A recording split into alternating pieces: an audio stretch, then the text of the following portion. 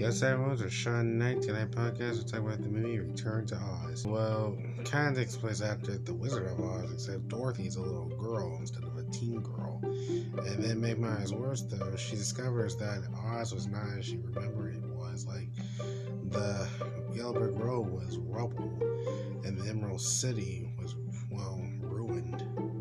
But then, make things more interesting, though, instead of being taken over by a witch, it was actually taken over by someone known as the Gnome King. And make matters worse, he actually had Dorothy's ruby red slippers. But the good thing about this movie, though, is that Dorothy makes new friends, like a robot named TikTok, a pumpkin, like scarecrow named Jack, and, well, like a moose head called the Gump.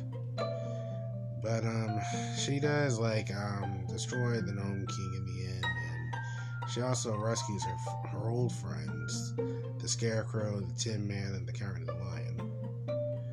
And, to be honest, this movie wasn't really my cup of tea, to be honest. I didn't really like it one bit. But thanks for listening, I'll see you guys next time.